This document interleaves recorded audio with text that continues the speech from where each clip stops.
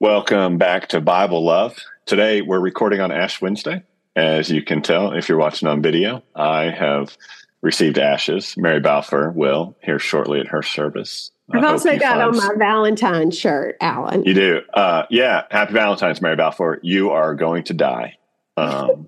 This is, it's not lost on me. Last time, Valentine's Day and Ash Wednesday were the same. You know, we joke and it's funny and all that. Actually, last time this happened, I believe was 2018. That's when the shooting at Marjorie Stoneman Douglas. That was Ash Wednesday. That was Valentine's Day. Yeah. But it is a weird day, right? Like, number one, super weird job reminding people they're going to die, including two little girls I baptized a couple weeks ago. I told them this morning they're going to die. And also happy Valentine's Day. Yeah, it's weird. But, I also think there's something wonderful about a time period when we can dig into that. And not that it's all year round, but, these 40 days, the importance of that. I used to really shy away from Lent. I used to be really uncomfortable with it. But I'd like to think that as my relationship with Jesus grows, that I become more and more comfortable with it. So I'm ready. I'm here. I'm prepared. And I'm ready for my ashes and to remember that I'll die. Yeah. I mean, it's an interesting thing. We'll get to Hosea in a minute, but we can talk about this. I don't like Ash Wednesday. I think I've talked about this before. 2017, my dad was diagnosed with stage 4 lung cancer on Ash Wednesday, and he was dead 3 weeks later. And so, I don't actually want to be reminded I'm going to die because it's ever present, but I think it's good. I'm not scared of it. I visited a parishioner who was care flighted to the hospital for heart surgery a couple days ago. And I was joking with him yesterday. I was like, I'm seeing you today because I'm a little busy tomorrow.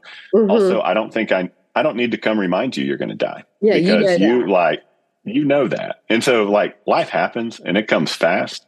But today is a good day that we can remember. And it's also an invitation to a holy Lent. We're not going to spend 7 weeks feeling sorry for ourselves because we can't pretend we don't know what happens on Easter. But it can help us, clear out the clutter. Whatever your Lenten practice is, do not let it become an idol. No. Let it be a tool to help you celebrate the resurrection, not some whip to beat yourself with. It shouldn't be a shaming time, for sure. Yeah. It should be something that helps us grow closer to God. And that's what I always try to think about. So, let's pray. Let's pray. This, as we do each year, now that we've done this 3 years during Lent, we're going to pray the collect for each of the Sundays in Lent. So this is the collect for the first Sunday. Let us pray. Almighty God, whose blessed Son was led by the Spirit to be tempted by Satan, come quickly to help us who are assaulted by many temptations. And as you know the weaknesses of each of us, let each one find you mighty to save. Through Jesus Christ, your Son, our Lord, who lives and reigns with you and the Holy Spirit, one God, now and forever. Amen.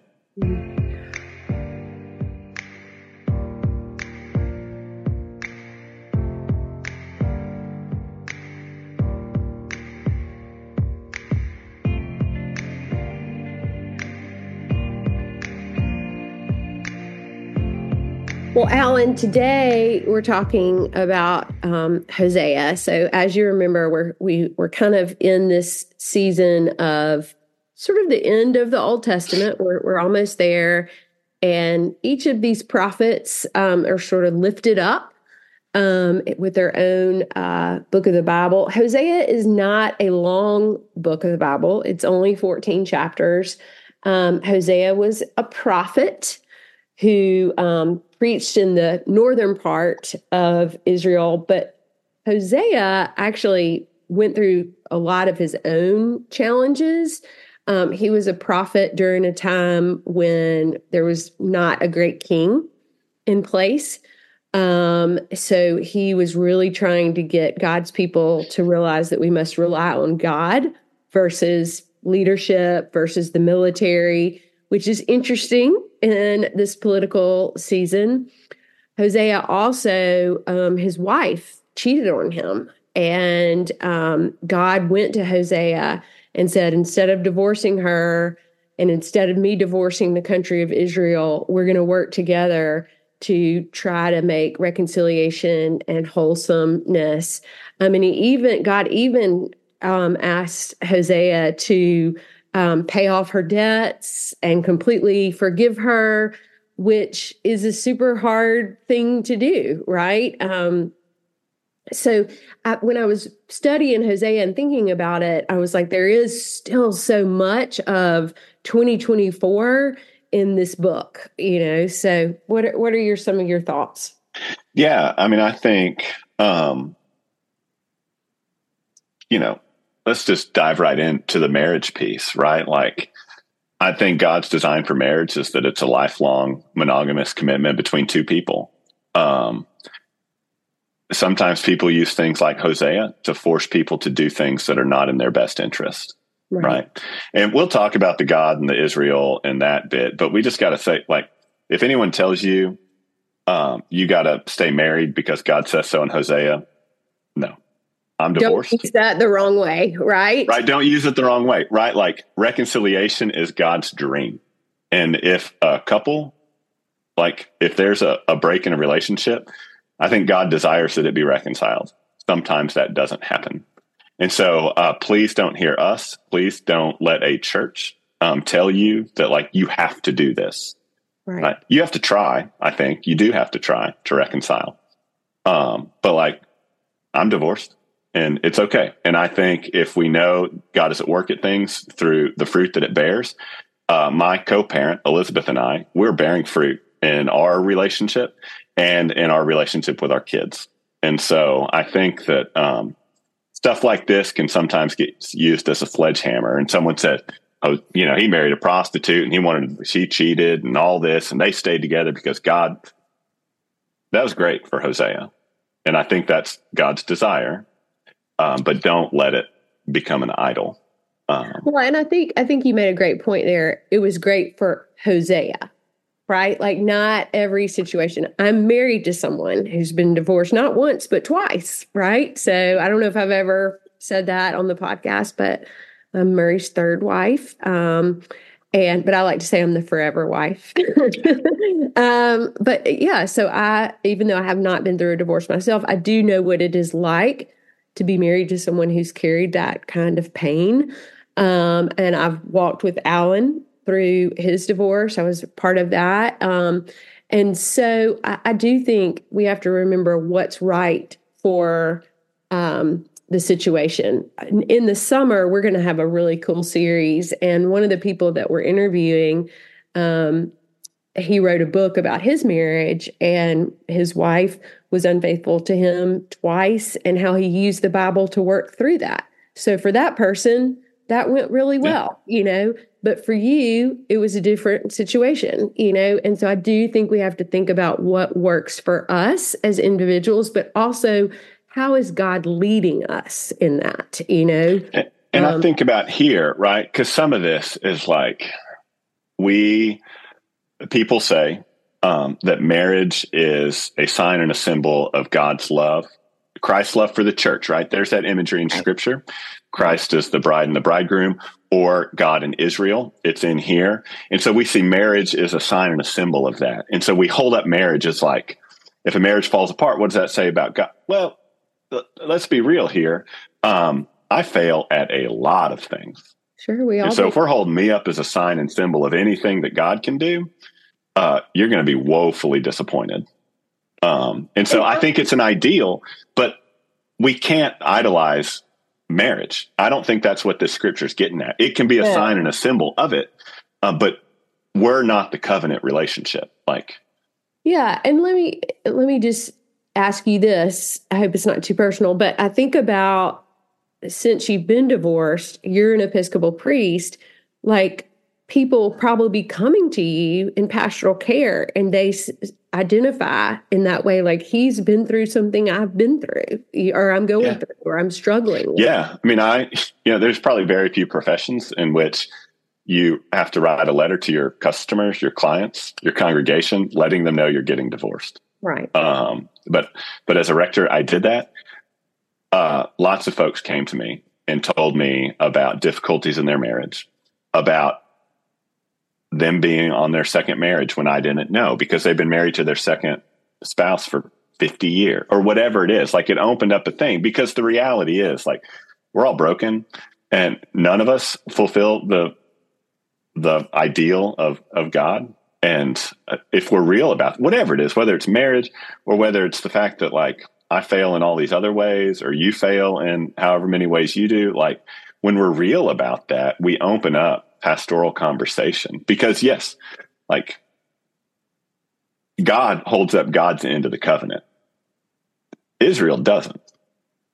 Right. Right. And if we see ourselves more like Israel and like, we're going to screw up and maybe this ain't going to work out, I think that opens up a lot more pastoral conversation. It can maybe help us feel a little, be a little more gracious with ourselves when we realize, like, our actions, like, sure, we want to try to uphold our end of the covenant, but it ain't going to happen. Well, we're humans.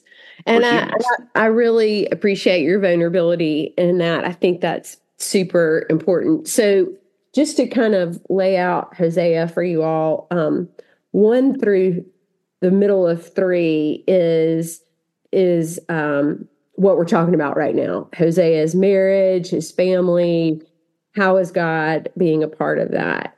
And then God uses that conversation for really the majority of the rest of the book, 4 through 13, and God's relationship with Israel, and God feeling like people are putting too much emphasis on leadership and military and flying flags that are not the country they're in. And, it keeps moving through that. And then the very last chapter, which I wish got like a little bit more, really is about repentance and promise. And there's this really, and I think Dr. Tony talks about this too, but there's this really wonderful verse that's actually in chapter 11. And with it being Valentine's Day, this kind of spoke to me. But this love God has between God's people and God this love is expressed in these moving words. How can I give you up, Israel? How can I abandon you? My heart will not let me do it. My love for you is too strong. And I think when we think about love and God's relationship, like, so important to remember, God is saying, my heart it's not capable of not loving you. It's like a parent and a child, right? Like, there is nothing that your boys could do that would make you not love them. My parents have said that to me a million times. There's certainly things they don't like, but there is nothing that would make them stop loving me. And I think if we think about God's love for us in that way, my heart will not let me do it. I love that. Like, that just shows like how strong God's love for us is, even in our brokenness, even if a divorce happens, even if someone cheats on somebody, even, it doesn't stop. Yeah. And I think about that, like, parent-child relationships, marriage relationships. These are metaphors we use for God and God's relationship. It's metaphors Scripture use because we're humans, right? God does not yell at us like I yell at my kids. Right. Right. So even there, I love my kids to death. Sometimes I want to murder them. Mm-hmm. That's not a category for God. No. And so, like, even that, like, it's as close as we can get, maybe, is to say, like, God loves us like I love my kids. It's not even. Nope. It's barely a shadow of God's love for us. And I think that's what's so hard for people to sometimes get, because we don't see God in the physical way, although we do, in nature and in other people and all of that. But I think, like, I preach the same dang sermon every week. God loves you. God loves you. We end this podcast every time with, God loves you. God loves you. I feel like as people of faith, people that love God, not just you and I, but anybody that walks down the street, the best thing we can do is tell people that God loves them. And that's what Hosea represents in this, even in his own brokenness, even in his own, I'm sure he felt shame that his wife cheated on him. I'm sure he felt uncomfortable to have to continue to be a leader in this time of brokenness. There is some stuff in the national church, not our church, but in another denomination right now about a beloved pastor who's been excused from his job. And, I keep wanting to just like hug his spouse and say, God loves you. God loves you. God loves you. God loves you. When I'm sitting with people in the hospital and they're so hurt and they're so broken and their bodies are failing them, God loves you. God loves you, and I forget to tell myself that sometimes, Yeah. And that, God loves Aaron Ivey. Yeah, absolutely. Right. So like it's I'm so in the glad news. you picked up on what I was talking about. Like, I mean, there's this, when we idolize clergy, when we idolize anyone and say they've got it figured out, it's that marriage in Hosea's time was unequal, right? Hosea married what the Bible calls prostitute. There was a huge power differential, right? And Hosea is seen as like forgiving and reconciling in all of this, right? Like, we're in the same thing. If we're in this covenant relationship with God, it's the biggest power differential in the world. We're all like, his failures just make the news. Yeah. My failures are a little bit easier to hide. Right. God loves us all. Right. And when we think that someone's got it figured out, when we think we have it figured out, that's when we idolize things. That's right. When we say, a marriage falling apart is an utter failure and I can't be loved again. Or my kids, rebelling is an utter failure and we can't be loved. Whatever it is, whatever the church has tried to tell you, whatever your conscience has tried to tell you, that it's not true. I mean, because God loves us. God entered into this covenant relationship with us knowing that we were going to screw it up. Yeah. You're right. I can't help but not speak about this for a second. So the whole world on Sunday night watched the Super Bowl. Like it had more watches than any other Super Bowl. Those Swifties, man. I know. So I'm at youth group and, we're watching the Super Bowl and I'm thinking about it. And these young girls are probably watching the Super Bowl for the first time because they idolize this woman, Taylor Swift, who I think is amazing too. I have admitted I'm a Swiftie. I think she's awesome. I think she's a beautiful writer, a beautiful person. I'm not so sure about her relationship, but who am I to judge?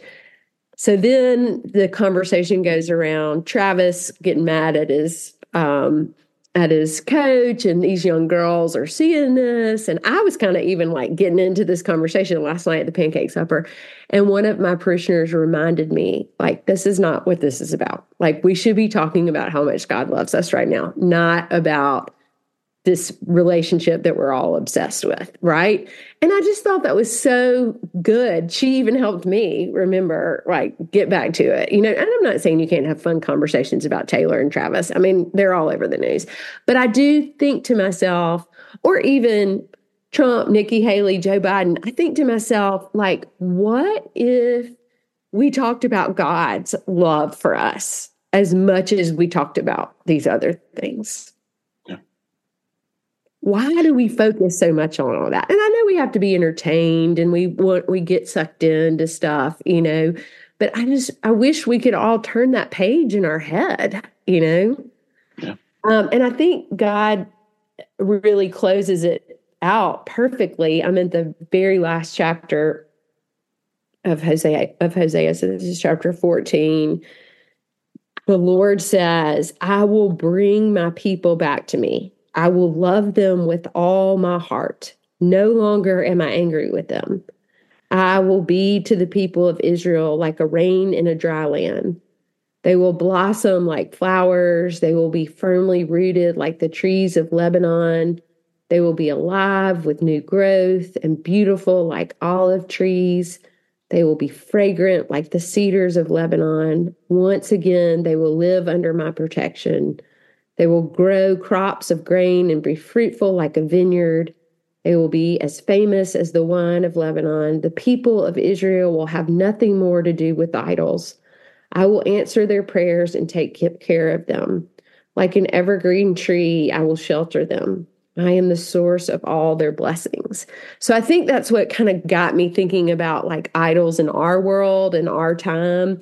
And the sad thing is we're still dealing with idols in 2024. Like this has not changed. But the one thing that has stayed constant through all of this is God's love. Yeah.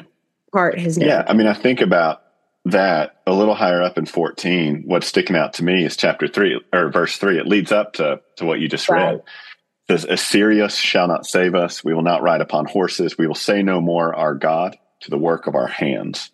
Number one, we could translate that America will not save us. Mm-hmm. We will not ride upon F-35 strike fighters. Yep. But that part, we will say no more, our God, to the work of our hands. It's not just other people we idolize. It's not just the work of our hands. We idolize that we can figure it all out. We idolize that we can save the world. I do. We idolize that I can save the church, yep. Right? And this, Hosea is pointing out, we are utter failures in all of that. Ash Wednesday points out, we are utter failures. Remember you are dust, and to dust you shall return. None of this lasts. Yeah.